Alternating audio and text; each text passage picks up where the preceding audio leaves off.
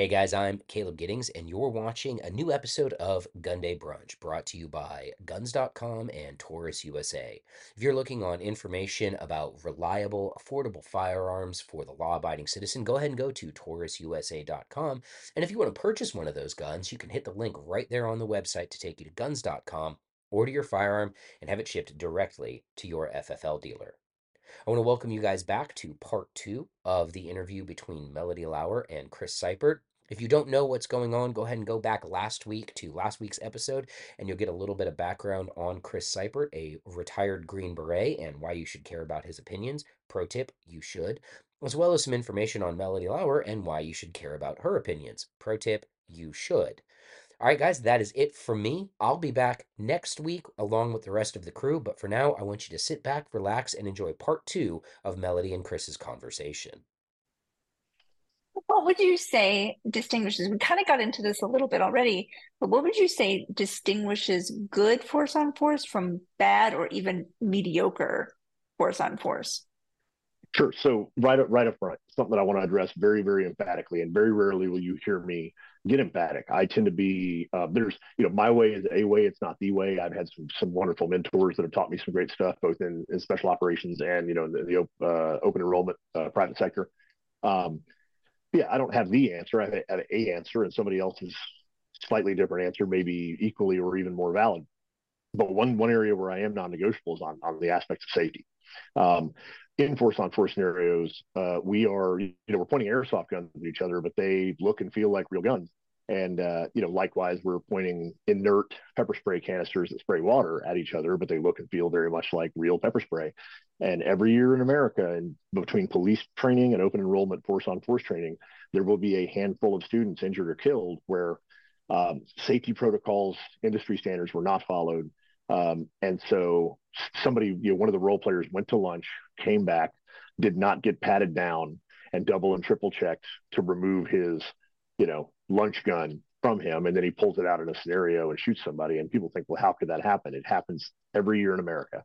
So the biggest thing is if you attend somebody else's force on force training and y'all don't have a sterilization period where like you're patting yourself down and making sure you have no knives, knives, guns, pepper spray, ninja stars, bazookas, nunchucks, anything like that on you. And then one of your classmates is patting you down. And then you go over and have an instructor pat you down. And then maybe have another instructor pat you down.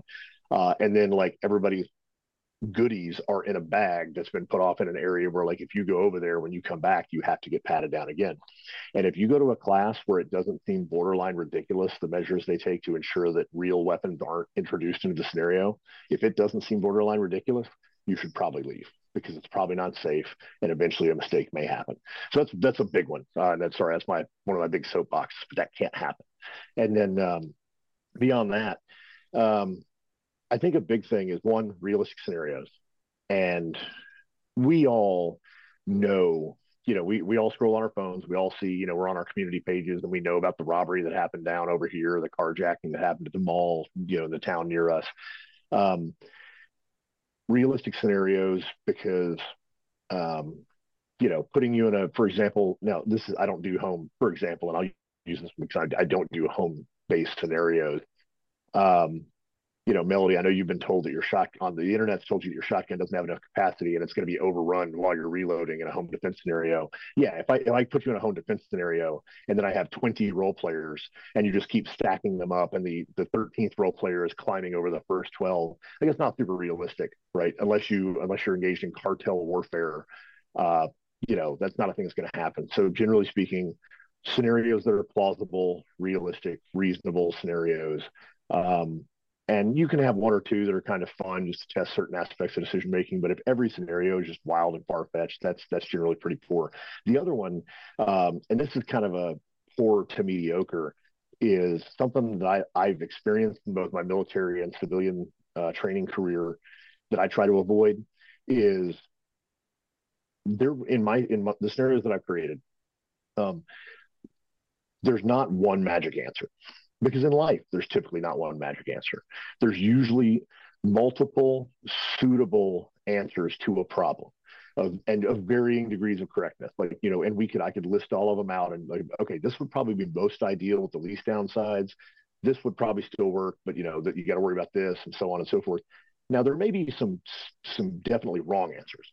Like yeah, first degree murder. If somebody comes up to ask you for directions and you shoot them in the face, yeah, I'm going to go ahead and say you probably made the wrong choice.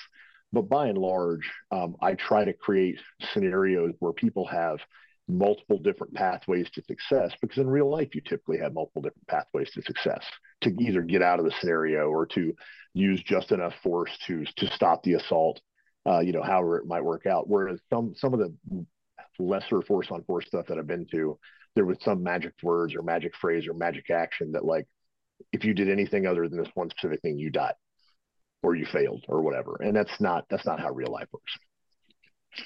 So this is something that if you take in any classes with Craig Douglas always asks this class at the end of, or at the beginning rather, of his, particularly his ECQCs, which is, why aren't there more classes like this out there? So I think, and again, Craig, I'm glad you mentioned Craig. Yeah, Craig is a mentor, and I would hope I'd call him a friend. He's a really good dude, and the godfather of open enrollment force on force training. Somebody I trust implicitly, well, explicitly. Um, so I think there's a number of roadblocks to it. I think that the number of trainers out there who have a lot of experience with it, um, because this, like, from the NRA to various different shooting organizations, if somebody's just like, hey, I want to become a handgun instructor, there are a million pathways to, like, take the basic class, then take the instructor class. Like, hey, here's how you run a range, here's how you teach somebody to shoot. Like, okay, cool, got it. There is no such thing that exists within force on force. Typically, the organizations that are doing a lot of force on force are law enforcement and military, but law enforcement and military have radically different missions than we do. And honestly, there's a ton of bad force on force scenario training in the military and in law enforcement as well. And if you ask any cop or soldier, they'll tell you they've been part of some of it. So one, I think there's a much more limited number of people who have experience with scenario based training, um, who think, hey, maybe I could offer this.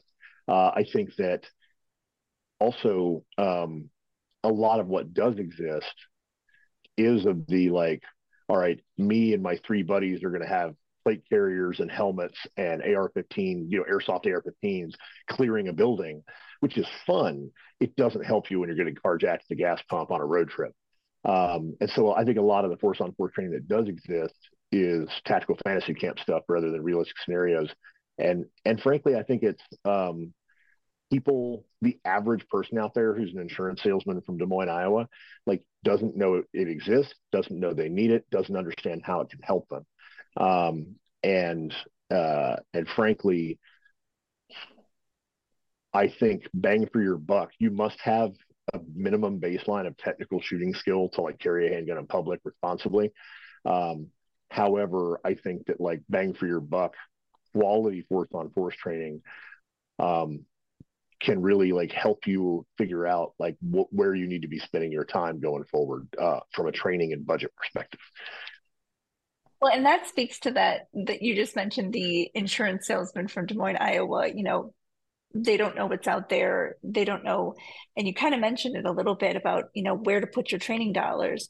But other than that, why should anybody go to Force on Force? So, um, John Hearn, who's, friend and colleague of you and I, um, he does this. He's got this lecture that's like, who wins, who loses, and why. And he has this fantastic diagram, and it's basically like a seesaw teeter totter. And I'm paraphrasing it here, but it's funny because Americans, we're gadget people. We're gadget solution people, right? I have a problem. I want to buy a gadget, order it on Amazon. It'll be here tomorrow or the next day, and that solves my problem. That's just who we are and how we operate. And so you'll hear people who are like, oh, I bought a gun, and they say I bought protection. Like, well, no, you brought a tool that can, used correctly, provide protection. But, like, it's not a talisman, right? And so, and certainly people can get lucky, but within the holistic of all these protection problems you can encounter. If I put you into a life simulation and had you have 100 interactions with people that are contested, how many of those out of 100 are going to require shooting at all? Well, probably, frankly, not most of them. Yeah.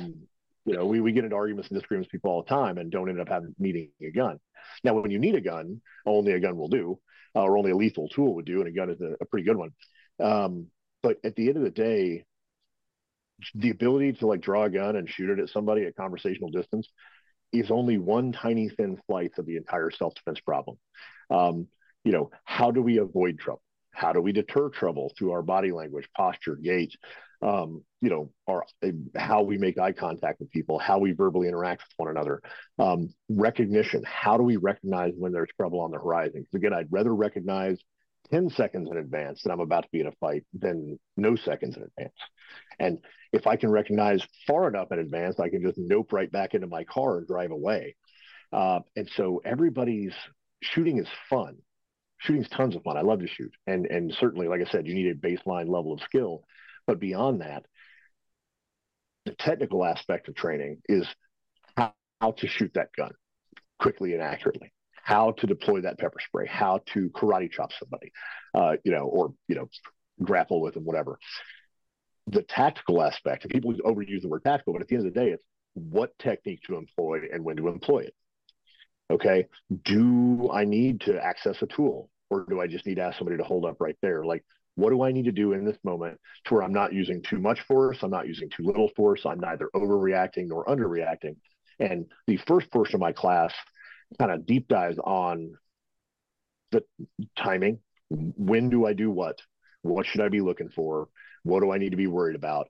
And then the scenarios are an opportunity for you to practice all that. Be like, oh yeah, I probably should have done X, Y, Z earlier, or yeah, it probably wasn't time to do A, B, C yet.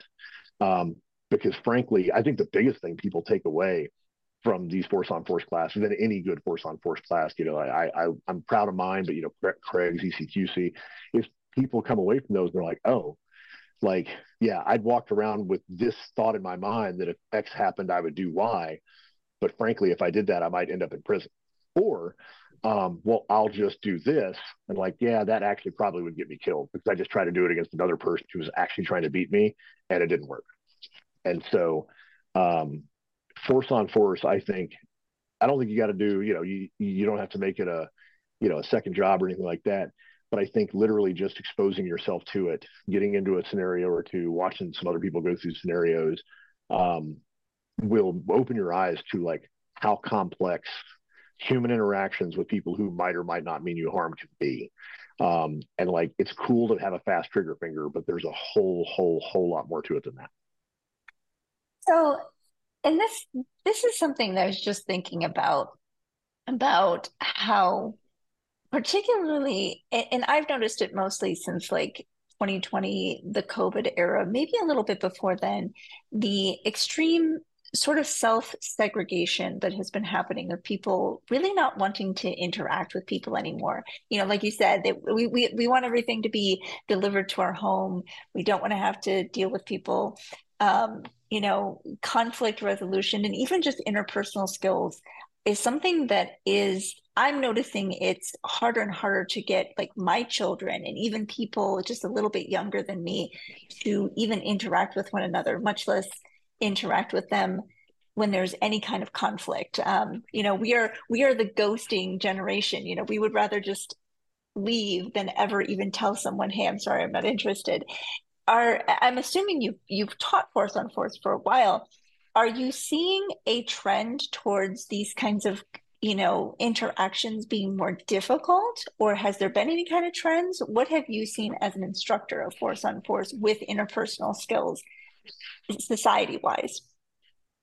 So, and prior to, without going too in depth into it, so prior to my retirement and teaching this force on force class and other force on force type blocks, I taught another in the military. I taught a scenario based course that was also focused very much on social fluency with specific objectives in mind.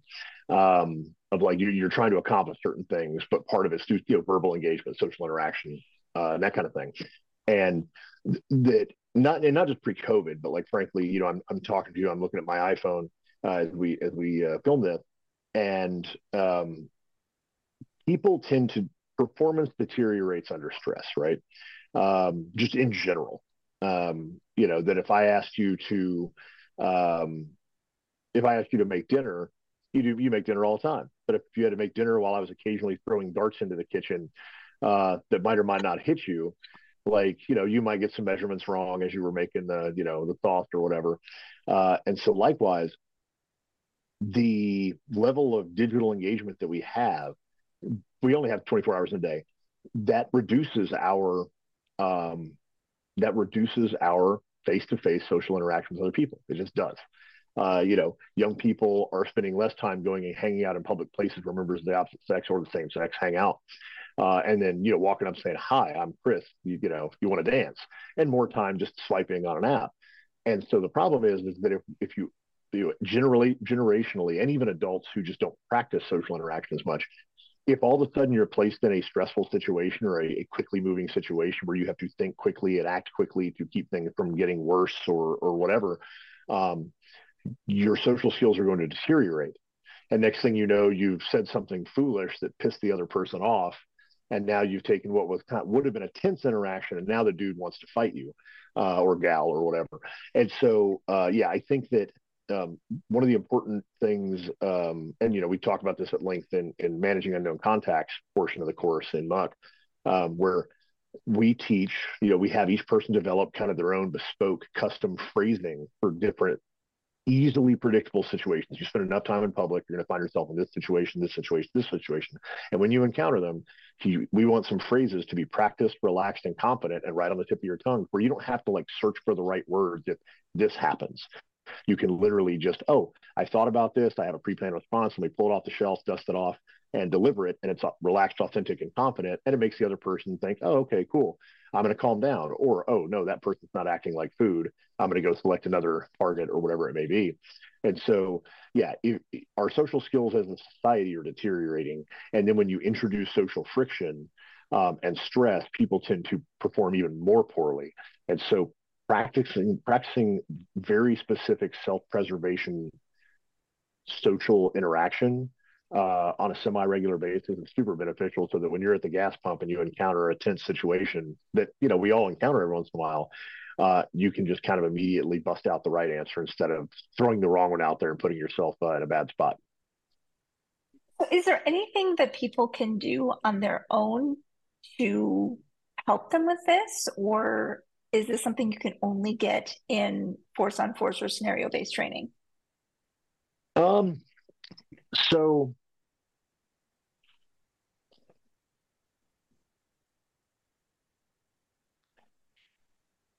I'm going to give you a broad answer, and I'll give you a specific answer. Broadly speaking, something that everybody that takes a private handgun lesson with me is going to hear in that first hour, a recommendation that has nothing to do with pistol shooting. And I'm going to tell them to read the book "How to Win Friends and Influence People" by Dale Carnegie. And it's a very old book. It's one of the best selling books besides the Bible, like in American history. Um, that frankly, I like making up statistics. So we're going to say, I've made up totally non-scientific number, 70% of all violent interactions in public with strangers is avoidable ego related stuff. You cut me off, yell at me, I yell back at you. Next thing you know, we're fighting, and our kids are sitting in the car looking out the windows at these two random, just normal guys are fist fighting in the, 7-Eleven parking lot. Um, that if we can learn how to get along with people, and learn how to frankly like be mindful about how we interact with others, that'll reduce a lot of social friction. It will eliminate a lot of confrontations that just don't need to exist, and then we can focus on the ones that truly are avoidable, when you just happen to stumble in front of Michael Myers, because you got unlucky. So that's the broad answer. Specific answer is just, and maybe I don't know, maybe this answer isn't specific, I think it is. Habitually practice empathy. Okay. And people associate empathy with touchy feely, and it can be. Certainly there's cool empathy and there's hot empathy. Hot empathy is like, I'm feeling what you're feeling. I'm watching a soap opera and I'm crying because she just got her heart broke, whatever it is. But there's also cool empathy where it's just like, okay, I'm going to put myself in this other person's position, and I'm going to try to see what they're seeing, hear what they're hearing, and view the world as they would view it. And this is useful on a couple of fronts. One of them being that at times that does cause me to be like, you know what, I want to get mad and yell at this person and be like, hey, look, man, maybe they're having a bad day. They're another human being just like me. So I'm just going to calm things down and be like, hey, sorry, buddy, sorry about that, my bad. And hopefully they calm down and we both go our separate ways and we don't have a violent interaction in a public place. But also, and this goes back to same with home defense. Put yourself in situations where you're like, okay, I'm going to the mall. When I get to the mall, if I were a human predator sitting in the mall parking lot waiting for a target to come along for me to victimize, what would I be looking for? Where would I want them to park? Where would I, and you don't have to make yourself crazy with this, but just literally, okay, when I pump gas, from the perspective of somebody who wants to rob me while I'm pumping gas or carjack me or just take my purse, like what would make it easier for them or harder for them to do that? And so empathy is a lot more than just feeling how people are feeling. So habitually practicing empathy and putting yourself in the position, the mindset of other people, um, frankly, will help you recognize ahead of time. A lot of times, where there are vulnerable spots before you get to them, and you find yourself painted into a corner. If that makes sense. Yeah, that does. So, what has been one of your biggest takeaways as a student of Force on Force? Um,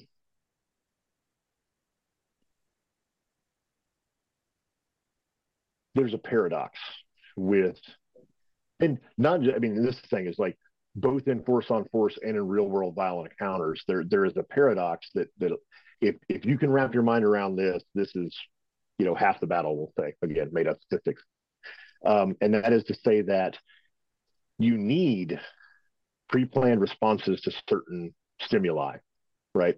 Um, that if right now, I don't know, bullets started flying through the window, here in my house, sitting here in my chair and being like, I should come up with a strategy for this. Like, no, I need to do something immediately.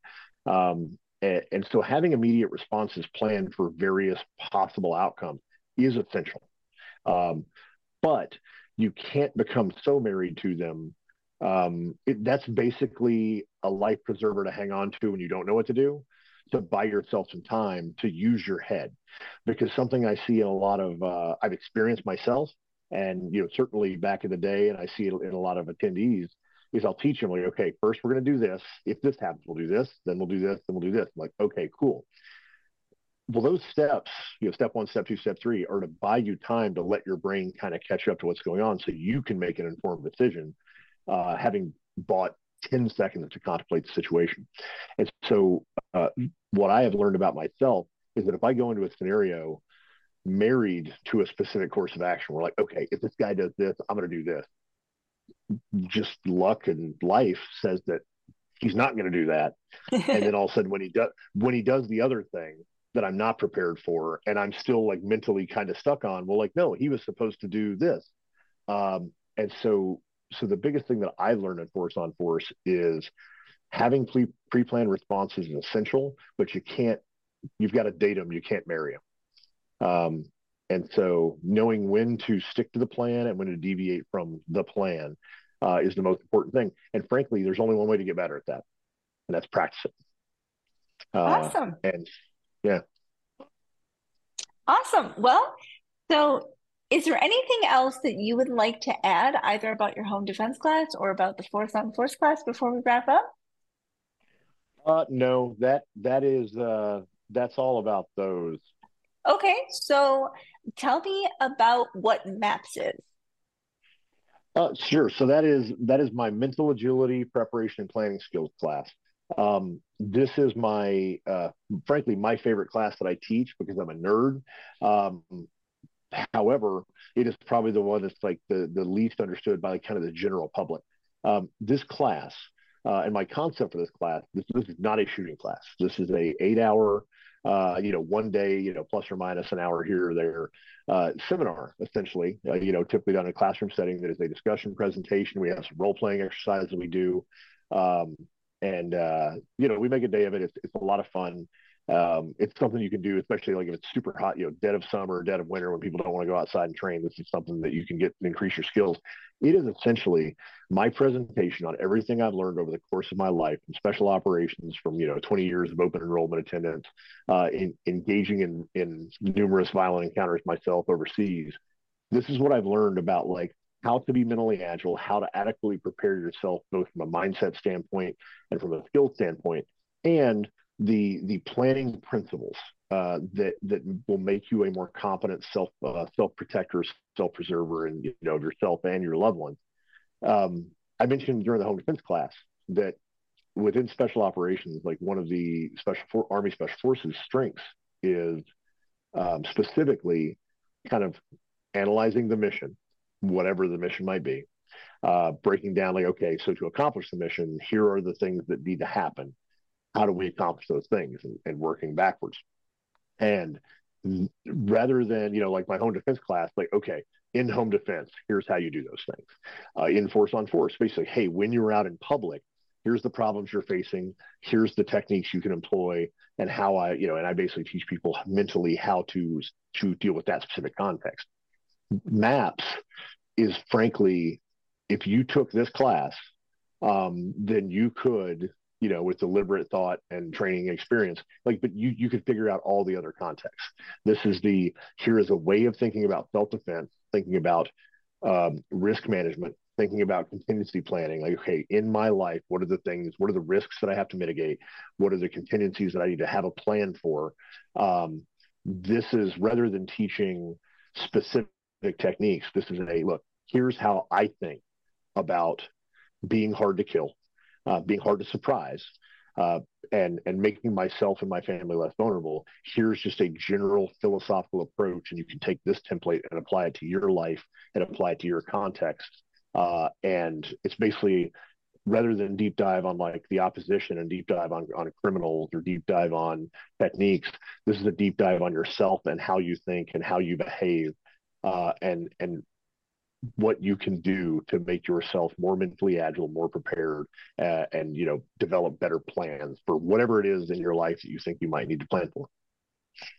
So the term, and this is something that's really interesting to me. So the term mental agility implies that there is also mental rigidity, right? Because agility lends itself to being flexible, being, able to kind of move with the flow, I guess.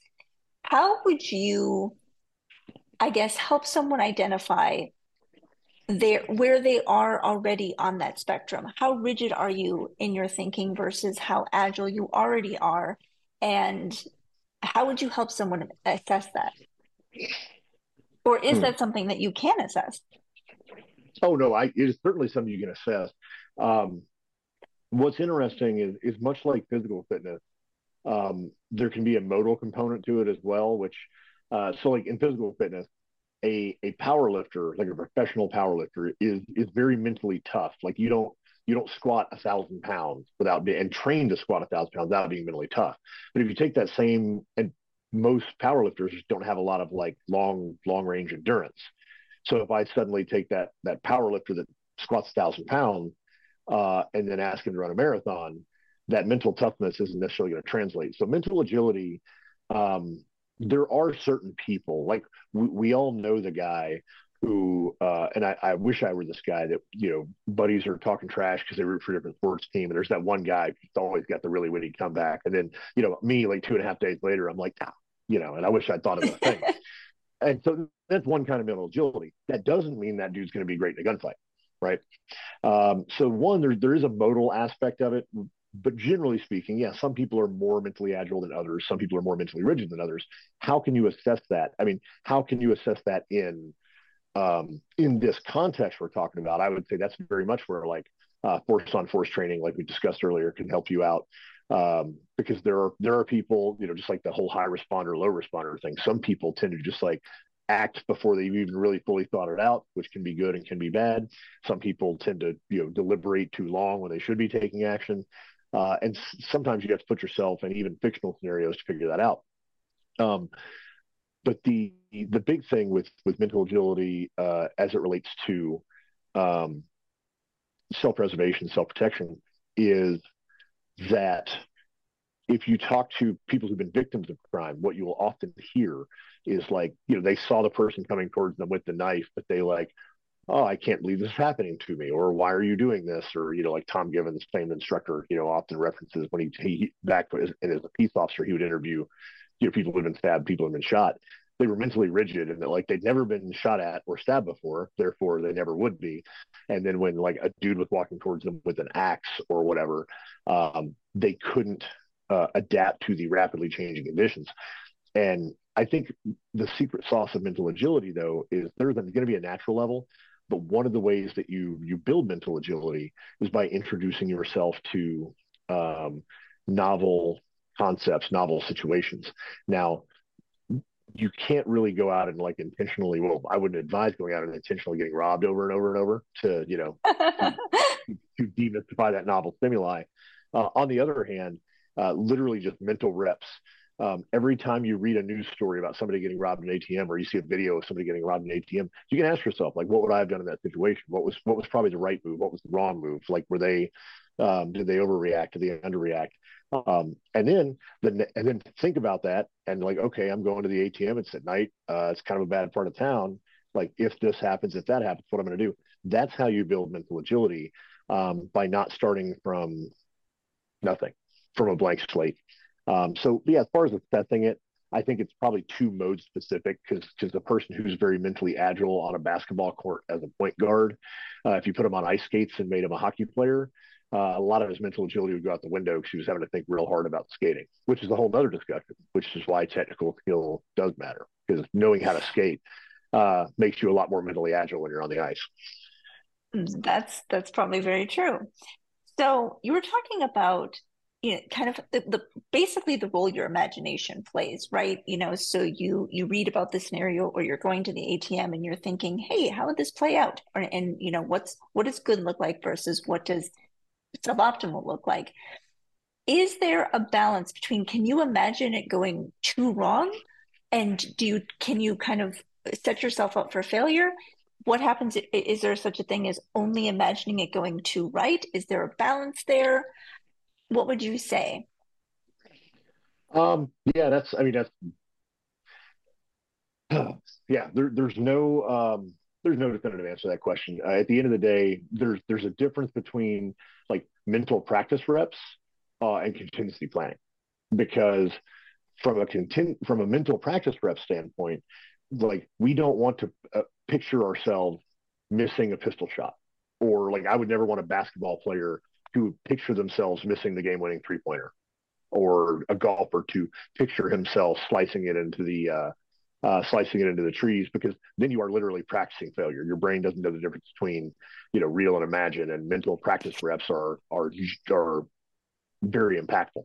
On the other hand, when it comes to contingency planning, it is very unlikely that ninjas are going to spring from my ceiling. I'm probably wasting my time on that one, right? But most people um, make one or two mistakes when it comes to, I guess, imagining calamity.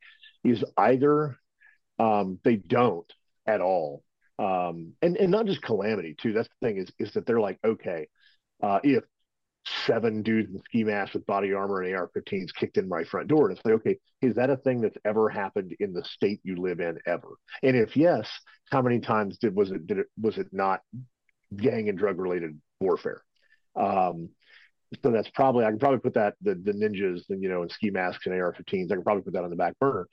So either people don't imagine anything at all, like they literally have never considered that somebody might rob them in their church parking lot. I'm coming out of church. Nobody would ever rob me in the church parking lot. Like, that's still a parking lot. They're still in adjacent neighborhoods. So yeah, it could happen. Or they imagine wildly unrealistic stuff. Um, because certainly I want to ask myself, if I hear gunfire and I look around and I see a man with a gun, um, like, okay, is it possible he's a bad guy? Yes. Is it possible that he is a cop? Yes. Is it possible that he is another good guy like me who just happened to get his gun out before I did? And I need to like take a real pregnant pause before I shoot somebody who's not pointing a gun directly at me, because what if they're another good Samaritan trying to help? And thinking through those scenarios. So the thing is I don't think that there's a magic answer on how to not over or underthink it. It's more of a studying where you live, your environment, what kind of things, what kind of events are more likely to occur. Um, because yeah, I think most people are either just not thinking about it at all, or they're using action movies as their frame of reference instead of like the metro section of their local newspaper. Yeah, no. And and the reason I kind of think about that is sometimes I think about you got your Debbie Downers who kind of think that everything that's possibly bad is going to happen is just going to happen. Or you've got on the other hand your people who kind of have almost like a hero complex. Like everything that's going to happen, it's just going to magically work out. Like, what do I have to say? I've got the shotgun by my bed and that's all I need. And that kind of speaks to what you were talking about, where they fail to think about how things can go wrong, but you don't want them to go down too far down that road and, like you said, devolve into ninjas. Um, Right. so what is I do you think the most valuable takeaway from your maps class for attendees?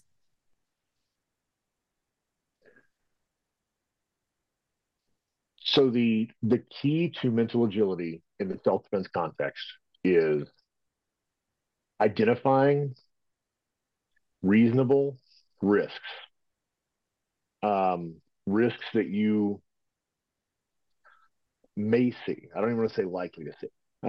Reasonable risks that you may see, determining realistic, practical ways to mitigate those risks, like making your preparations, like buy a gun, learn to shoot the gun, get licensed to carry the gun if applicable in your state, and then carry the gun on a regular basis. Carry pepper spray. Like, what problem are you trying to solve? Develop your methods for solving it, and then implement those and go live your life. Um, this class, it's 8 hours. We spend a lot of time talking about the way the human mind works, self-image, subconscious, all kinds of psychology and stuff. But it's all practical with one goal in mind: to make you better prepared so you can relax and enjoy your kids and watch the old couple at the park who've been married for 50 years, and see the little boy who's his dad's his hero and he's trying to get his dad's attention and he's doing something funny, when you're at the grocery store or whatever. This is not a class to teach paranoia. It's just the opposite.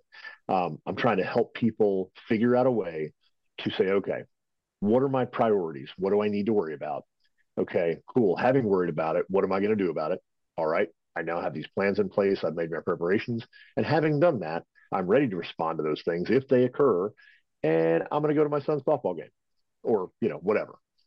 And so, yeah, identify risks, mitigate the risks, and live your life. And that's what it's really all about. I like it. Is there anything else you want to add about it before we wrap up? Um, Nope, I guess about it. Awesome. So do you want to tell us what classes you have coming up? Yeah, so just the rest of this calendar year, I'm going to be in Brookville, Ohio, October 21st. That day, I will be teaching the home defense class. Then the following day, October 22nd, also in Brookville, Ohio, I'll be teaching my force on force adaptive skills training, which would be the force on force scenario stuff. So if you show up for that weekend, you'll be getting a little, here's what to do inside the home, here's what to do outside the home.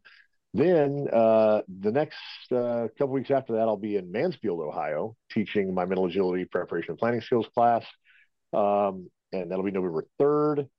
Then that'll be a Friday. Then Saturday, November 4th, I will be also in Mansfield, Ohio, teaching once again my force on force adaptive skills training. December 2nd, I will be in Lincoln, Texas, at Carl Rand's absolutely outstanding KR training facility down in Central Texas, about halfway between College Station and Austin. And I'll be doing mental agility preparation and planning skills there. And then December 3rd, which will be a Sunday, we'll be doing our force on force adaptive stereo training there. So I'll be in the Midwest, in Ohio twice in October, November, and then in December I'll be down in Texas. And dates, Awesome. more dates coming up in 2024. Absolutely.